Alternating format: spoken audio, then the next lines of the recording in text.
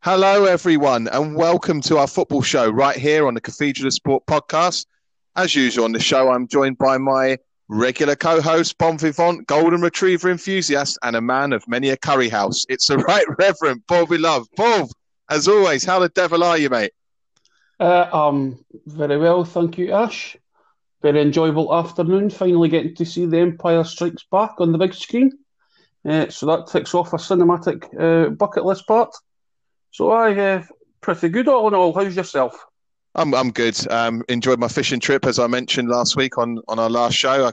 We caught 7 big rainbow trout, which was nice. Brought them all home. And today I did a bit of hiking up Arthur's Seat again and found a new route where you actually do some climbing, which is quite exciting for me. So, yeah, I'm all good, mate. I'm all good. Got over the cold now as well, so I'm back raring to go. Right, Bob, what have we got in store for our listeners today, bud? We'll be discussing the recent UEFA Nations League results. We're going to be discussing the Scotland national team.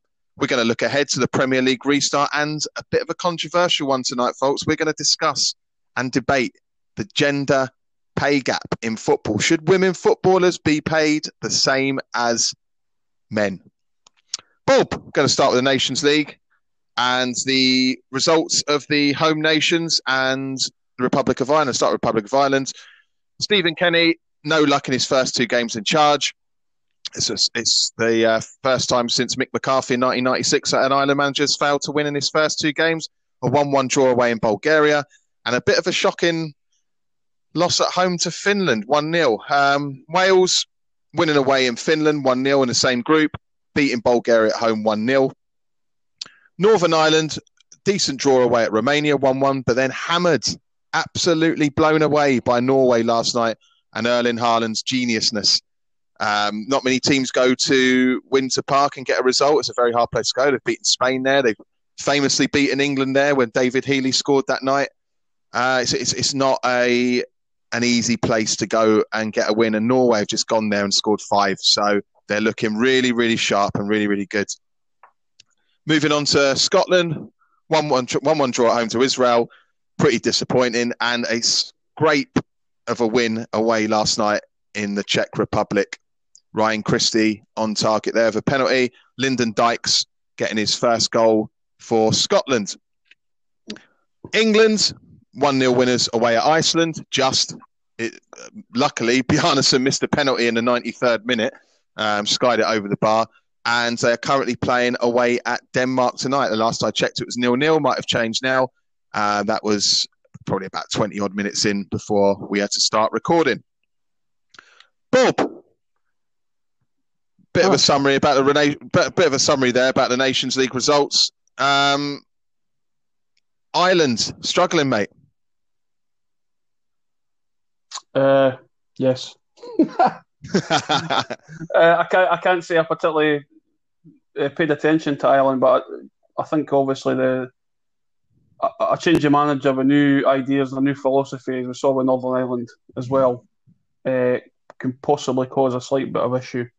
I don't think it's too much to get worried about at this stage. Obviously, they had a very clear plan of Stephen Kenny doing the under-21s for a bit and then taking over for Big Mick McCarthy. So maybe just needs a little bit of time to bed in. We'll see how that one goes. Yeah. Be good to see Ireland do well again. I don't think.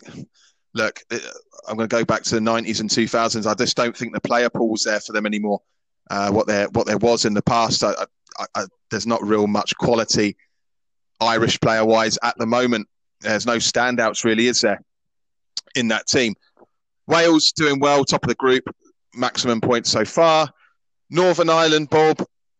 Look, last night, Norway. I mean, Scotland might have to play them in a final. And I can't see Scotland doing very well against them, mate. Possibly not. But again, watching the goals last night and speaking to a couple of friends from over there, they seem to have tried to adopt a new system just to try out for the Nations League, see how far that would get them, and it didn't quite work out to plan. Certainly from viewing the first couple of goals, it looked like they were trying to attack the right side of centre back, which was Michael Smith.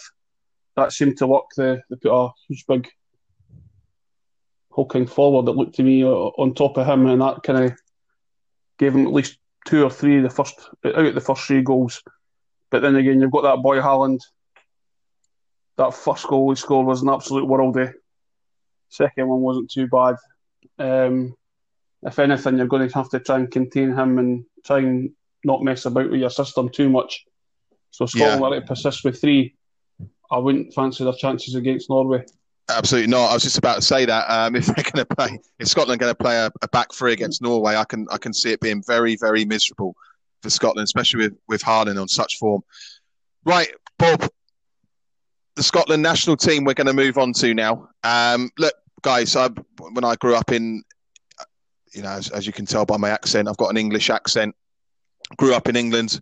Obviously, my main team, international-wise, would naturally be England. But with Scottish ancestry, going all the way far back in my family, I've always looked out for the other nations. I've always wanted them to win when England aren't playing, and et cetera, et cetera. And I've always wished them well. There's no hatred or bitterness from me, so to speak. So I've always taken a keen eye on Scotland, as I live here as well. I've got Scottish missus, got Scottish little ones, so I do root for them when they play. And I just want to talk about Scotland, Bob, because look, one man up front again. When was the last time Scotland had a decent striker at international level? And I mean all the attributes. All the attributes. All-round striker. We've got plenty of fans' opinions about this. We've got people to write in, and we've got people that wrote in on Facebook and Twitter. And just going to read some of them out to all our listeners. Gav Clark of Bristol says, probably have to go back to Kenny Dalglish, as McCoist wasn't that great. I'll move on to that. I'll touch on that in a bit. Jamie Mack of Edinburgh, James McFadden. Billy Nichols of South London says, one for the dads here, Steve Archibald. Now, we're probably not going to go back that far, Billy. Hugo Labato of Brazil and Andrew May of Walliford have both gone for Stephen Naismith. Over on Twitter, at Stato Grant, who's from the Campbell's Footballs podcast, says, Kenny Miller, nothing more to be said.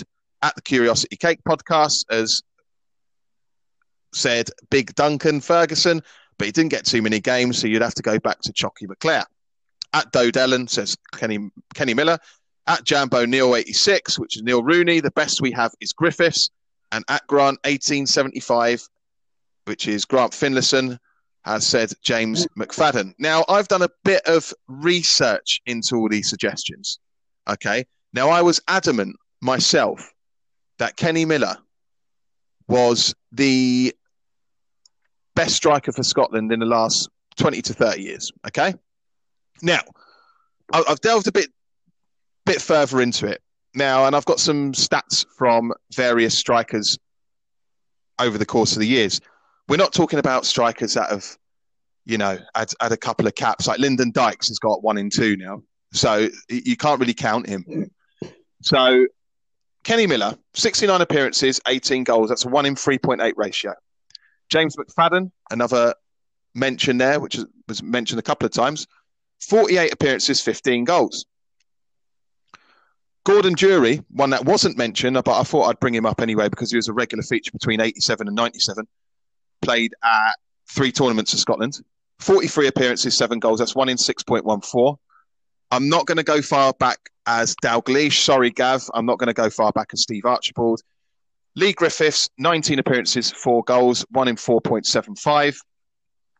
Ali McCoist, 1 in 3.2, 61 appearances, 19 goals.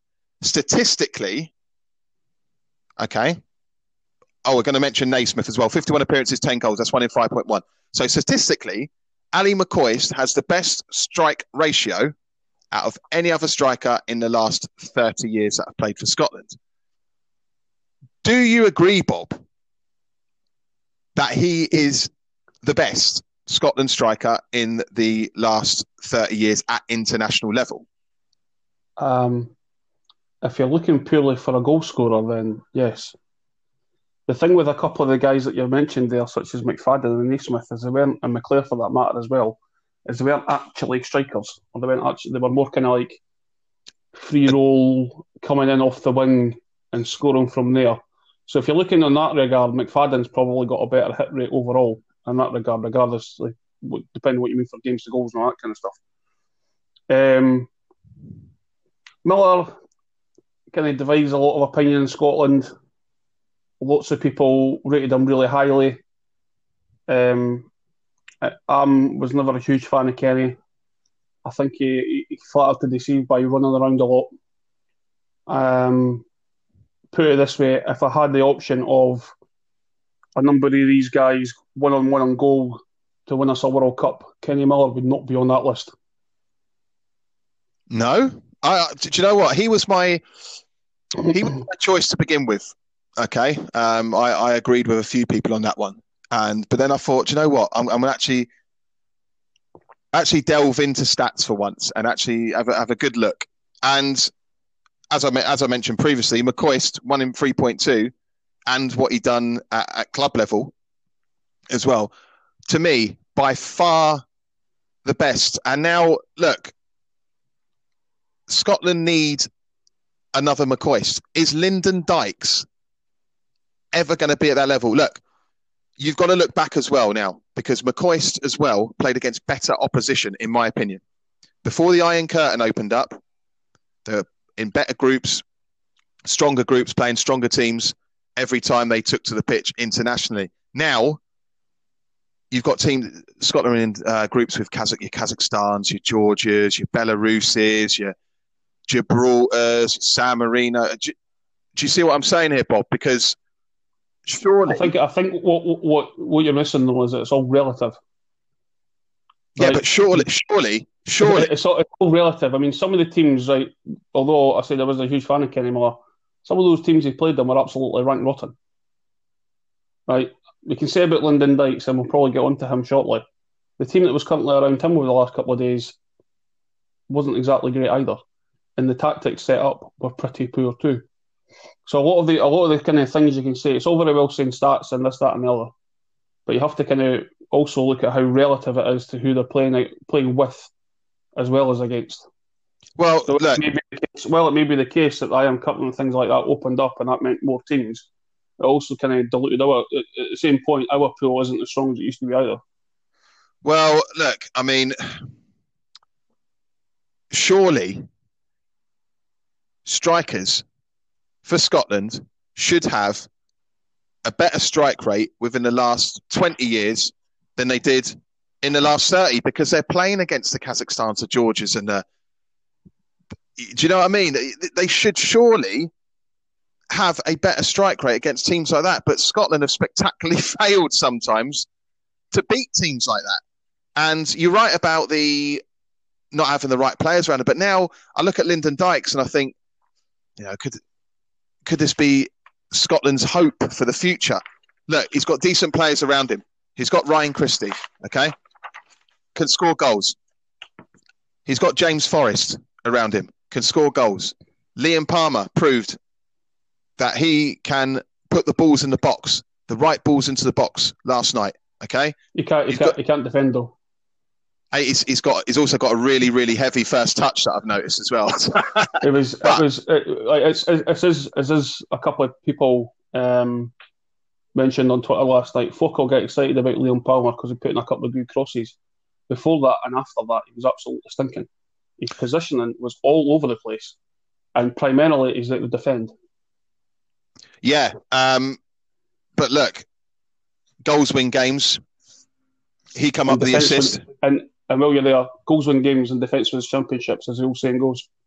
Yeah, yeah, I can agree with that. But look, I mean, I like fullbacks that bomb up the pitch, get up the pitch and put crosses in, get to the byline and stuff like that. You know, you can't say that there isn't the decent players around Dykes. Ryan Christie is a very, very good footballer. James Forrest is a very, very good footballer. Okay? John McGinn plays in the Premier League for Aston Villa. Playmaker. Scores goals. Look, there's plenty of service there, especially when you're playing teams like your Gibraltars and your San Marinos. Ryan Fraser, another one. Callum Patterson as well gets up there. So why haven't Scotland done it? Why haven't they rolled these teams over? Why do they struggle against these teams? Why? Yeah. Well, probably for a number of reasons. But tactically, they don't know how to be the favourite and never have been for as long as I've been watching football.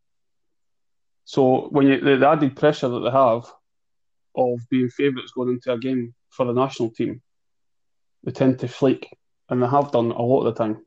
Now, it's all very well saying Ryan Christie is a good player and James Forrest is a good player and all this kind of stuff.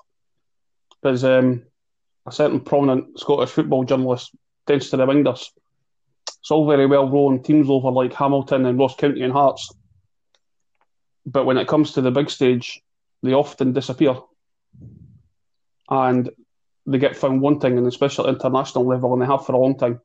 Callum McGregor, in particular, draws a lot of ire from Scotland fans because he doesn't replicate his form for Celtic in a national shirt. And you need to be asking your questions, why? Yeah. Is it simply because of the players around him? Is it simply the manager? Is it the tactics? Is it all of the above? Because you can complain about Steve Clarke and his negative tactics. You knew what you were going to get. But the same arguments were then, the same problems were under McLeish as were before him, and so on and so forth. You know, the last kind of manager Scotland really had where anything kind of worked out was Walter Smith. Well, arguably Walter Smith. I suppose McLeish's first part was okay. Strachan had bits and bobs, but the only one that's probably consistent, I think, was probably Walter Smith looking back on it. Yeah. But a slightly stronger pool as well. So you need to be asking questions about why do they come to an international level and play poorly. And it's not just against the likes of Kazakhstan and all that. They play poorly across the board. They play poorly against big teams too. So you need to be asking why are they coming? Why does a club form not get replicated at international level? And that's really where you need to be looking at. Yeah, we will touch on that point right now, actually, because look, say a player gets 10 grand a week to play for Celtic, Ryan Christie or something like that, or McGregor. We'll use McGregor as an example, seeing as he's getting a bit of stick. I don't know how much he's on at Celtic, but it'll be a hell of a lot more than he's on at Scotland. Do you think with a modern footballer, Bob, that it's money? It's all about money. Oh, you know, the pride for playing for the country isn't there anymore because maybe the country doesn't pay them as much as their club. You've also got clubs as well. I know Wenger used to do it all the time, right? On to whoever was England manager at the time. You can only play my player for 40 minutes max or 60 minutes max. And are international managers scared of club managers now because of the clout they've got? Can you imagine what Neil Lennon's like to deal with if you're a Scotland manager? Don't play Ryan Christie here because he might get injured. Don't play him there. Don't do this with him. Don't do that with him. It must be a hard job, especially with the suits that you've got at the SFA as well, breathing down your neck. You know. So, look, I think that's a lot to do with it. I think there's a lot of pressure from clubs on their players and on international managers to do what they want. Would you agree with that? If that were the case, how come other nations seem to cope perfectly adequately? Look at Northern Ireland under Michael O'Neill. Never had that issue. Michael O'Neill even threatened to pull players out if they decided they pulled out of a game, and invoked that the FIFA clause that you couldn't play for your club 5 days after. So stop. You can complain about money all you want, but it was never an issue in the past either. And it's not an issue for certain teams like Germany, Spain, all these teams. Why should it be an issue for Scotland? Absolute rubbish. Well, it's just a suggestion that I've thrown in there because I just don't think that you can really use money as an excuse. I mean, you shouldn't be getting paid for your international team at all. The only reason it came in was a sop to some of the bigger nations because they were losing players to injury, and that was the reason, partly why it all came in. But I don't see why what you get paid for your international country makes a difference to how you turn up how your attitude is maybe when you turn up is different. And I would say that some of the attitude of some of the Scotland players when they come to, or it appears that way, and I believe Andy Robertson took a bit of hump with this, is that they just don't look like they want to play for Scotland. It's the same with England. Whether that be because, I don't think it's like the money, I think it's just because they don't enjoy it. How can you not enjoy playing for your country? It's the ultimate accolade. And this is the problem now. Club football is a lot more lucrative to players now, especially with the agents sniffing around. They'll tell them, look, play for your country, yeah, but, the Champions League is where you really want to be, or the English Premier League or the Bundesliga or something like that. And players are being advised that, and I truly do believe they're being advised that as well by agents and stuff like that, and the managers at their clubs. I mean, on the flip side of that, though, sorry, on the flip side of that is that if you're an international player, that helps you get more money. So so it's not just a case of having folk in your ear saying, "Oh, it's more lucrative doing this, that, X, Y, and Z." If you've got international caps, and the more international caps you get, the bigger that you can command. So I'm not sure I particularly wholly buy that argument either. Look, players are bombing at international level, okay, for England and for Scotland. The exception, I would say, would be someone like Gareth Bale for Wales. Always seems to turn up for his country, but there's no pride there anymore. I saw it. You look at things like national anthems and stuff like that. You look at players, and it just look like they don't want to be there. I mean, I was looking at some of the Scotland players last night, and there's quite a few of them not singing a national anthem. And back in the day, that wouldn't have been the case. They'd have been screaming it from the top of their lungs. There's no pride in playing for your country anymore. And I do believe, from my opinion, you've said your opinion, that there's other factors going into these players' heads as to why they don't see it as lucrative anymore. I truly think that we are in the era of the greedy footballer. We've been in it for the last 20 years, the era of the greedy footballer. And playing for your country isn't going to bring you in millions unless you've got a TV deal for the World Cup or something like that, and you're on one of the adverts and something like that. Do you know what I mean? Look. So while we might be in the era of the greedy footballer, I'll ask you again, how come other countries aren't affected by it?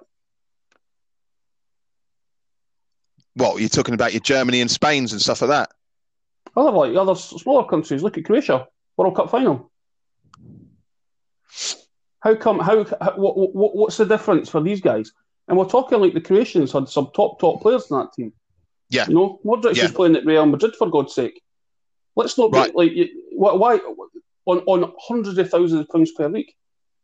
Right? Why does it not make a difference for these type of countries, but it does for, say, Scotland? Could it be a culture thing, Bob? Could it be down to culture where they're brought up in places like Croatia, Serbia, Germany, Spain, and that, to be proud of their country from the minute they walk into school, yeah, to the minute they walk out for their country out the tunnel to play for them internationally? Is that sense of national pride installed to them from such an early age, which isn't really installed to kids in the UK anymore? It's not. It really, really isn't. Could that be a factor as to why other players seem to really get up to playing for their country, and English footballers, Scottish footballers, Welsh footballers, and I'm gonna put the Republic of Ireland in here as well, don't either? Could it be as deep and as far back as that? It could possibly be that. Is it a culture thing? Look, I tell you, if I was going to use a culture issue, I'd talk about the culture of how Scottish footballers are developed. That's probably a bigger concern than instilling some kind of national pride for when you go trot out in your Scotland top. Because if you look at it, there's loads of guys who come through and you wonder what happened.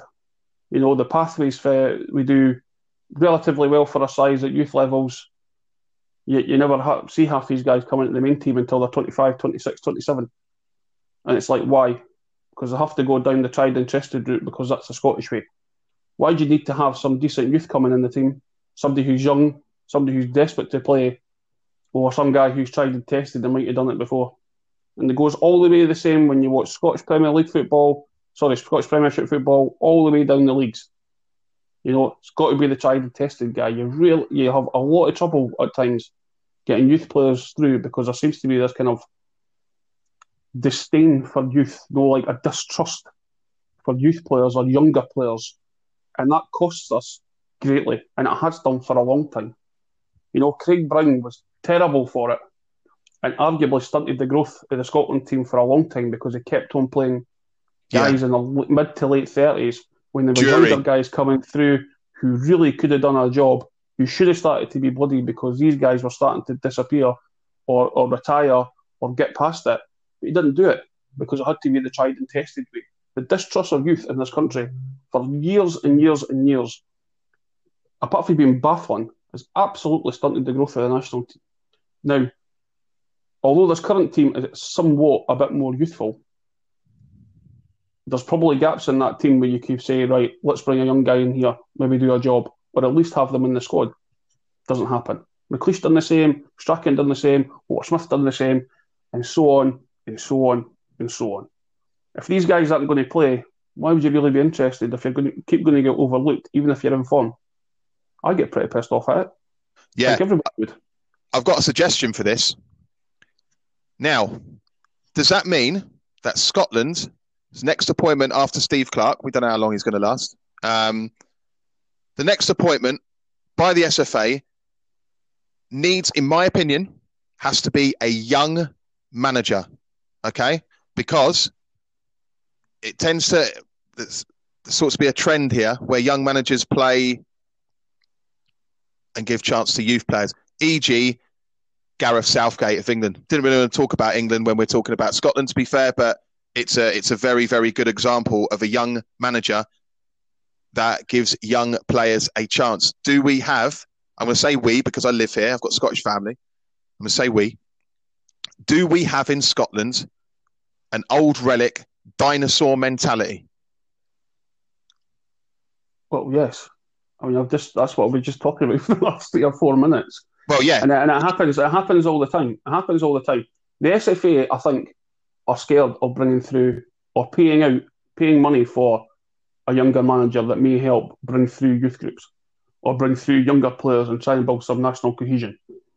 I mean, there was a lot of chat for Michael O'Neill for the last, for when Steve Clarke got the job. There was talk it's because the SFA wouldn't pay enough money for him. And the same happened just before he got the job as well. The SFA haven't got a pot to piss in, which doesn't help matters either. So if you're a young manager who's maybe doing really well at a club, are you going to get recompensed enough for taking over a national side? Probably not. So it is about money? No, it's being recompensed for your time commensurate to your ability. That's different. So we are talking about a huge culture issue then? It must be. I'm going to go back to that. It depends again what you mean by culture. There's a difference between there's a difference between pride for your nation and because you don't get paid enough as a player to then having a manager coming in and being paid commensurate to their ability. You're not expecting a manager surely to come in and play for nothing. Well, no. Or at least one of quality. Because if you look around the world, all the good quality managers all get paid a lot of money. Yeah, I mean, obviously the manager has to get paid because he's not going to have another job. If the international team is his full-time job and he's not managing another club at the time, then he needs to be compensated. Whereas, which we're going to move on to later, by the way, folks, whereas footballers, in my opinion, don't need to be compensated because they're already being paid full-time from their club. But, look, Bob, it's a subject we can go on about for ages, and I want our listeners to tweet us in at cathedral_sport. cathedralsportoutlook.com is our email address. Talk to us about this. I want to hear your suggestions and arguments to everything that we have just spoken about. Bob, we're going to move on to down south and the start of the English Premier League, mate, this Saturday. Fulham v Arsenal, Palace v Southampton, West Ham, Newcastle, Liverpool, Leeds, all on Saturday. On Sunday, we've got West Bromwich Albion against Leicester, Spurs host Everton, And on Monday night, we've got Brighton at home to Chelsea and Sheffield United host Wolverhampton Wanderers. Looking ahead to that, I'm just going to do a few predictions here. I can see Arsenal trouncing Fulham. I think Palace will get home against Southampton.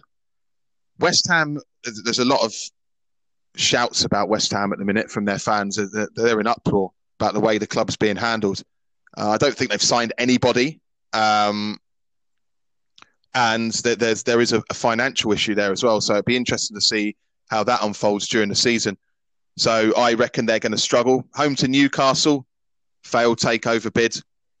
They might struggle either. I really don't know what's going on behind the scenes at Newcastle. I don't think many people do either. But I can see that one being a draw. Liverpool at home to Leeds, easy Liverpool win, in my opinion. I don't think any team that steps up from the Championship is going to be able to compete with such a strong Jurgen Klopp Liverpool side. West Brom could spring a surprise at home to Leicester on Sunday. Spurs at home to Everton. Everton, some decent new signings for Everton in the close season. Allen has signed for Everton, and today they got over the line the signing of James Rodriguez, who was one of the main men for Real Madrid many moons ago, and Colombia at that World Cup in 2014 when he set the world alight. So that's a decent signing. I reckon he can still do a job.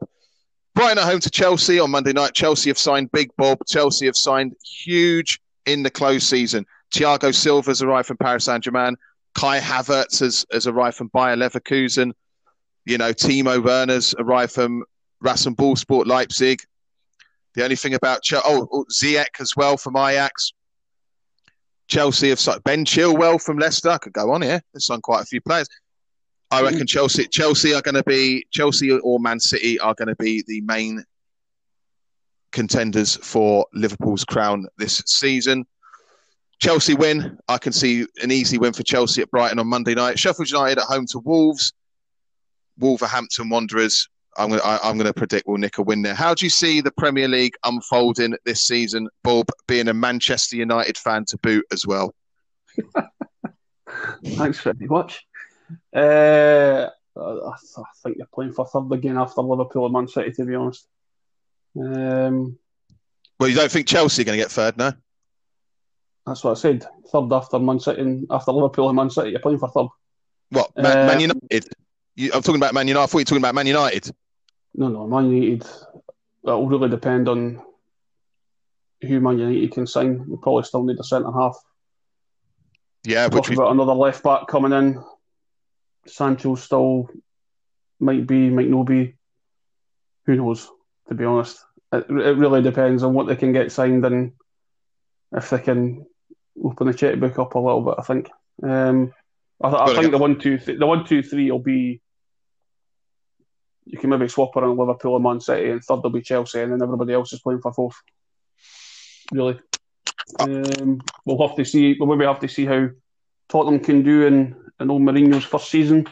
Or nothing's been quite entertaining, it must be said. Depends if they can get a couple of people over the line as well. I think anything. I think as the Premier League showed last year and probably the year before that, once you get out maybe the top 6 or 7, it really can be anybody in any position across the board, because quite a lot of the league, apologies English listeners, is actually quite poor. The quality, and anybody that listens to Football Weekly and things like that as well, the quality across the board below your bigger teams, and for this purpose I will include Leicester, is actually, it's much of a much, and it really just depends if you can hit form or avoid injuries. Bob, would you include Wolves in that, what you just said? Possibly. As one of the teams that are poor across the board? No. I said they're probably in the top 6 or 7. I would say you're probably one of your better teams, but again, it will depend on how they can manage to maybe sign a couple of players to keep that team fresh. If people aren't kind of aware of the tactics and all this kind of thing as well, because once you come out, you play well for a couple of seasons, teams start to get a bit wise unless you really add into the squad and adding quality to squads. Yeah. I So totally agree with that. So we'll see. I think Leeds will probably surprise a couple of people. They'll probably do slightly better. I'll say Fulham are likely to go down. West Ham are in trouble, big and trouble. another team from there really. My early predictions. Okay, I know people shouldn't predict the league before, but look, I'm going to go for a 1-2-3 at the top. I'm going to go with Chelsea, Man City, then Liverpool. I don't think Liverpool are going to do it again. The only thing Chelsea need to sort out is that defence, sort of slowly doing it with Thiago Silva and Chilwell. That Kepa needs to be binned by him, in my opinion. They need to get or just use Caballero and sign another goalkeeper because he's an absolute bomb scare. And he could cost them points big time. At the bottom three, I'm going to go West Ham to finish bottom. Right, West Ham fans, I'm sorry. It's not about my personal grievances. This is just a prediction. Okay. Bottom, Fulham second bottom. And I'm going to go, I think Villa rode their luck last season. So I'm going to say Villa. Right. So your bottom three, Villa, Fulham, West Ham to go down in 2021 and Chelsea to win the league with Man City finishing second and Liverpool finishing third. So let's see what you guys think as well. Tweet us in again at Cathedral_sport. Message us as well on Facebook, Cathedral of Sport. We are on Facebook. So want to hear your predictions, guys, as well. Top three, bottom three, early predictions before the season even starts. We'll probably do some more predictions around Christmas time when we've seen how the season has unfolded in the next couple of months. Something controversial we're going to move on to now, Bob. And it's caused a lot of stir for some reason on social media. Women being paid the same as men at international level. Now, I put out a question to people on social media the other day, or yesterday, in fact, to write into us and tell us their opinion about women being paid the same as men at international level. And also at club level as well. Plenty of talking points. So I'm just going to read out, Bob, what fans have written in and listeners have written in. Okay, so we've got Stephen Tate of Dublin and Dan Shine of London and Gav of Bristol all say pretty much exactly the same thing. No player should be paid at international level. It should be an honour to play for your country. No player should be paid at all, full stop. Anthony Howard of Hackbridge says, in my opinion, the quality of women's football isn't very good, and I don't find it entertaining. But as they are pros, they should be paid accordingly. However, at international level, they should remain unpaid. Ashley Flood of London says, internationally, yes, both doing the same job representing their countries, and it's manageable. In club football, women's football would go bust because the wages wouldn't represent the lack of fan interest and TV revenue. Pat Roberts of Bridgewater says women's football or women should be paid the same as men when it's equal money generated.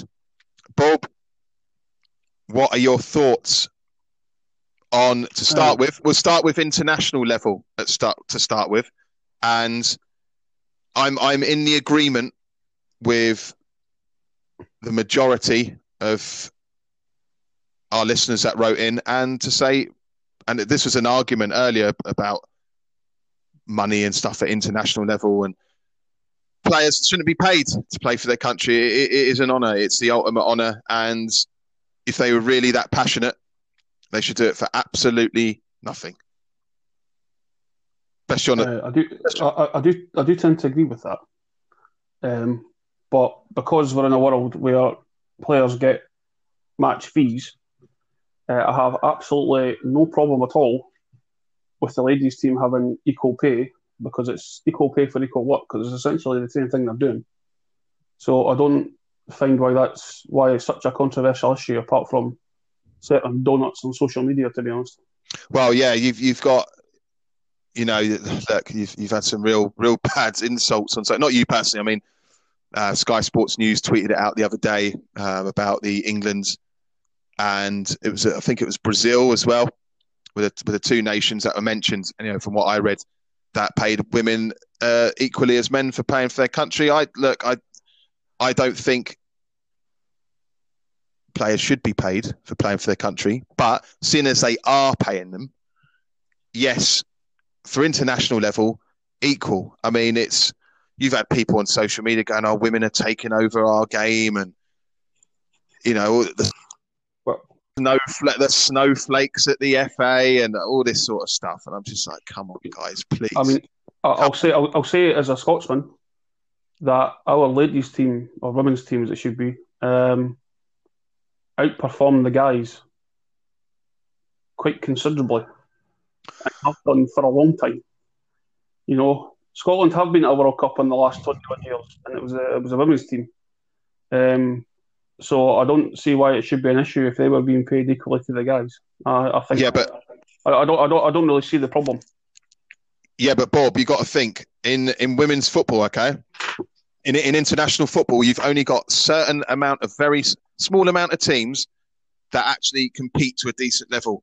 The rest are absolute cannon fodder. Okay. In men's, we look at UEFA qualifying for men, right? Men's football. You've got maybe your Gibraltar, San Marino. Keep picking on them two tonight. Sorry, guys, if any listeners are from there. Don't mean to disrespect your nation at all, but I just don't think you're very good at football. Teams like that, you've got a few, so to speak, at the bottom of the pool, but there's no really easy game at international level with men's football anymore. England can go and easily get turned over in Slovakia. Scotland can easily get turned over in Northern Ireland. And do you know what I mean? It's much more of a level playing field, so to speak. But in women's football, you've got USA, Holland, Germany, I'd say at the top three, the big three, and the rest, maybe England on sort of second tier teams, maybe England, France, but the rest of them, it's just they're just cannon fodder to the big teams. Again, though, that's all relative, isn't it? And that a lot of the women's teams aren't as developed as the men's because they weren't allowed to be. They also have smaller pools and whatnot to pick from as well. So it almost sounds like you're denigrating the achievement of what the Scotland women's team done there because they got to a World Cup and the men didn't. Against much easier opposition. This is my point. Again, it's relative. It's not, because they haven't outperformed the men at all. And this is no disrespect to the Scottish women's team. It's still a fantastic achievement to get to any major tournament. And it's one of the highest honours you can have playing for your country. But look, the teams they're playing against, I mean, a lot of these countries have only just started having women's football teams. Yeah? So you're bound to beat some of the teams Scotland. Look, Bob, Scotland's men come up against 10 times harder opposition every couple of months or so when they play than the Scotland's women team do. And look, again, I'm not trying to disrespect Scotland's women team. I'm not trying to disrespect women's football at all. I'm just stating my opinion here. It's not one I think, as I say, I think it's all relative, and it just sounds slightly disparaging to say, well, the quality's not as good. Well, it isn't. So again, it might not be, but it's still got there. You've just complained that Scotland should be doing better at men's level. They aren't. I don't really think the argument can fall for there. Look, I know the women's game is still developing. Okay, I'm giving it a chance. Okay, so maybe in 10 years' time, I can turn around and say, why did I say that 10 years ago? Look at them now. Look at Belarus now, or look at Jamaica, or do you know what I mean? Who would probably be a lot more competitive 10 years, because the game, I do believe that women's football is the fastest growing sport in the world, apparently. So it's going to get there one day. At the moment, on an international level, it's a lot more level at club level, hell of a lot more level. But on international level,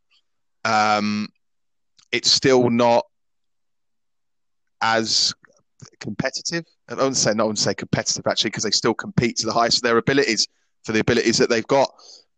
It's just not it's men's football is a lot more even. It's more of an even playing field, so to speak, when it comes to international qualifiers and international tournaments. That's my opinion on it, mate. So that's all I've got to say on that matter, really. Bob, now we're going to go to club level now. Women's football on club level is a lot more of a level playing field. If you ever watch the Women's Super League, there's quite a few teams that fight out. I mean, I know Man City have won a bit lately, but pay, Bob, wages, we're going to talk about. We're not going to talk about the actual... We're going to talk about wages. Do you think that women should be paid the same as men? As some people are saying, you've got one group over here shouting, pay women the same as men, equal rights, equal this, equal that. Okay, then you've got the guys like your Pat Roberts from Bridgewater who wrote in, shouting, well, they've got to generate the TV money then, haven't they, to get paid equally? What do you think, mate? I think it's a multifaceted question, really, because if you were to walk into any other profession, you would have to be paid equally, right? So if you were a doctor, you'd have to be paid equally. If you were a firefighter, you'd have to be paid equally. If you were a social worker, you would have to be paid equally. The problem that the women's game has is because they don't generate as much revenue as the men's side does. And that's... Sport itself is unique when it comes to these issues. Very good point. It's maybe unique in that they're really allowed to flout the law. For some reason, sport tends to have a special dispensation and has its own little bubble of how the law works. Now, employment law, for example, and I know doing that at uni a couple of semesters ago, it's difficult for sports people to even use normal employment law. It happens sometimes, it doesn't happen all the time. For example, you have a player who's on a 3-year contract. Now, if it were you or I in a normal job, you would hand in your month's notice and say ta-ta. Sports people... Yeah. Footballers in particular can't do that. They can do other sports. Like ice hockey in Britain, for example, you're allowed to give 2 weeks' notice and leave. But that comes... Club or player can do that. Not all the sports are allowed to do that. You know, sport is in this unique kind of bubble of how it works the law. I've got great sympathy with the women's game for their efforts.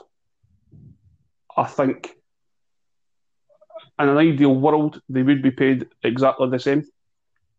Unfortunately, sport isn't an ideal world. It never has been an ideal world.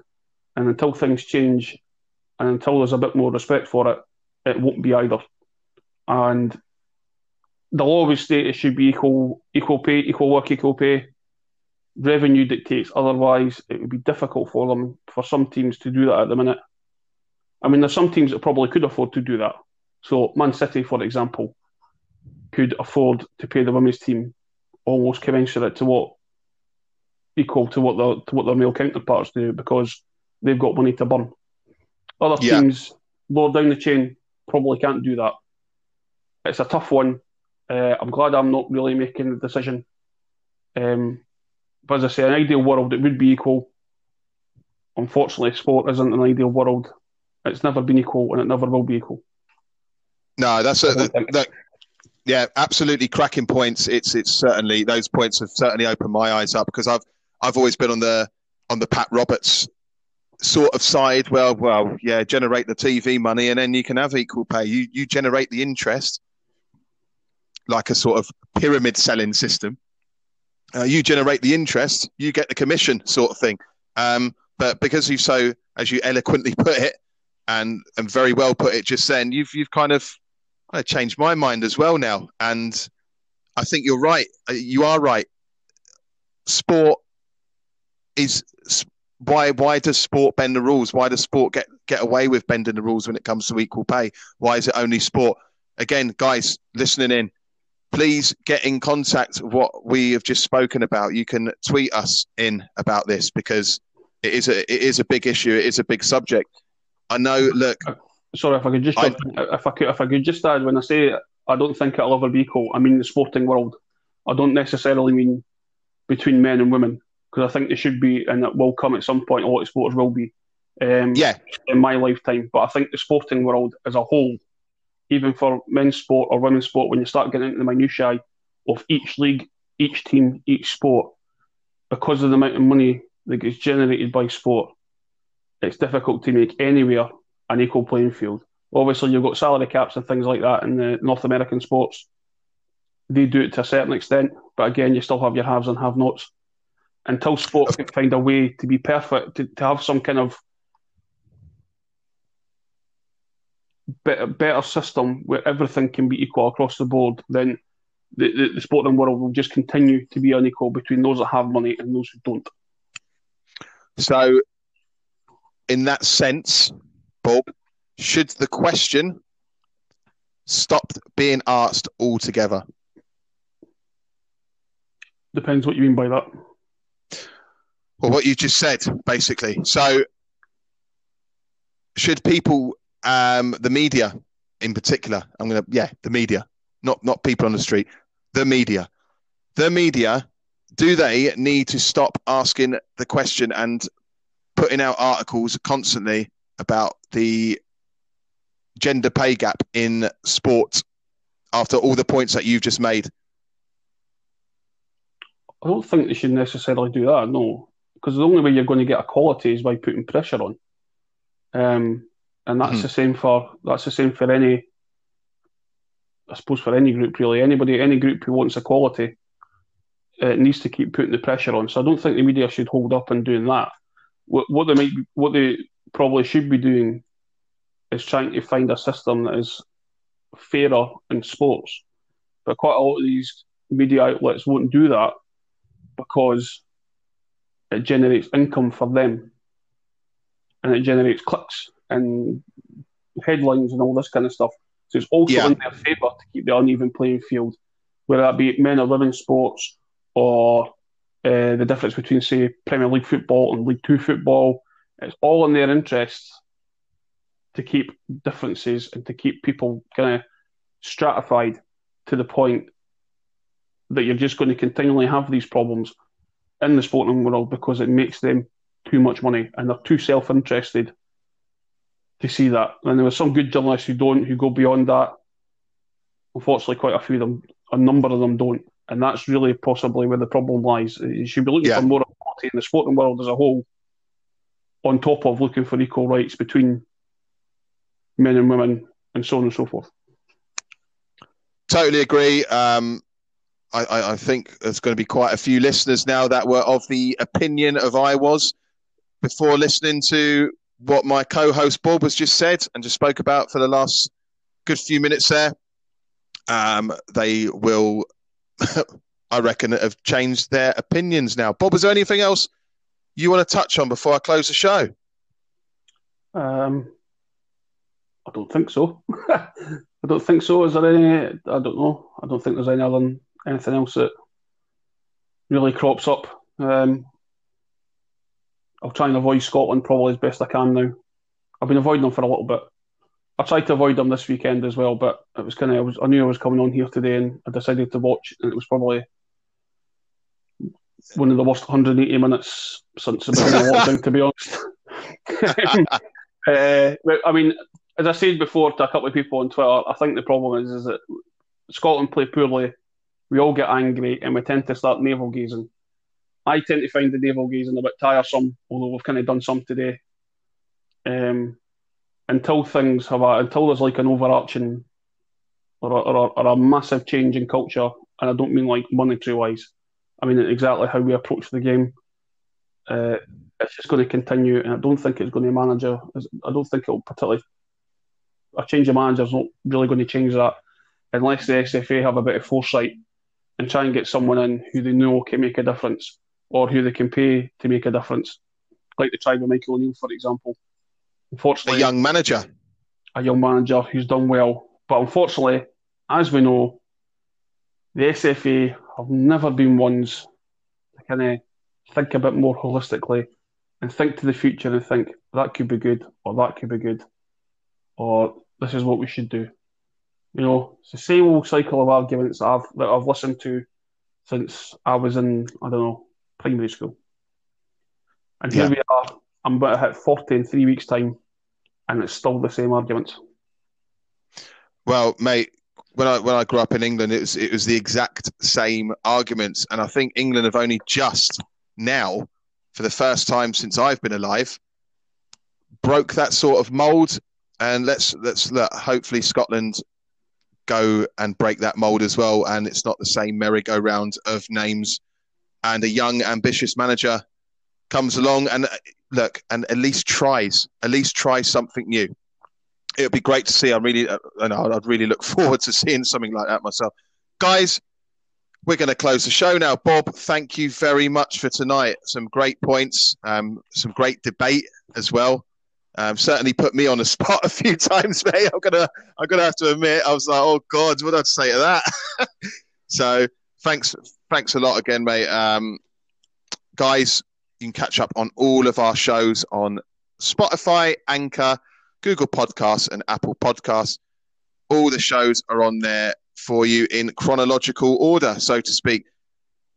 I'm going to thank Carl Cleghorn. I'm going to take this opportunity to thank Carl Cleghorn, who was one of our guests at the show previously. He has sponsored us and gave us donations / sponsorship for a couple of shows in the future. So, Carl, thank you very much. It's much appreciated. We want to try and give you guys the best content we possibly can, the best quality content, and try and get visual one day, because that's where we really want to be, so you guys can watch us on YouTube and, not have to put your headphones in and stuff like that. You can chill in front of the TV and watch us and listen to us. So that's where we want to get to. That's our aim. And people like Carl Cleghorn and Jamie Mack, who have sponsored us, are going to help us get there quicker. This week, we are going to be interviewing former IBF bantamweight world champion Lee Haskins. Really excited for that one. Sure, Bob is looking forward to that one as well. There are sponsorship opportunities for that. If you want to sponsor the show, please get in touch. Really reasonable price. Again, it's to help us achieve our dream. A lot of hard work goes into these shows. A lot of background knowledge, a lot of notes and stuff like that. It's not just done off the cuff. We do work hard, guys. We do work hard for you. We really do. So all sponsorships, good sponsorship. If you want to sponsor the show with Lee Haskins, please get in contact with us on all our available platforms at Cathedral_Sport on Twitter, Cathedral Sport on Facebook, or if you favourite us on Anchor, you can also send us a voice message on there. So that'd be good. Next fan guest interview we've got next week is with Colin Pereira. He's from Hemel Hempstead, dubbed the UK's most dedicated fan. Really can't wait for that one. Really can't wait to have him on.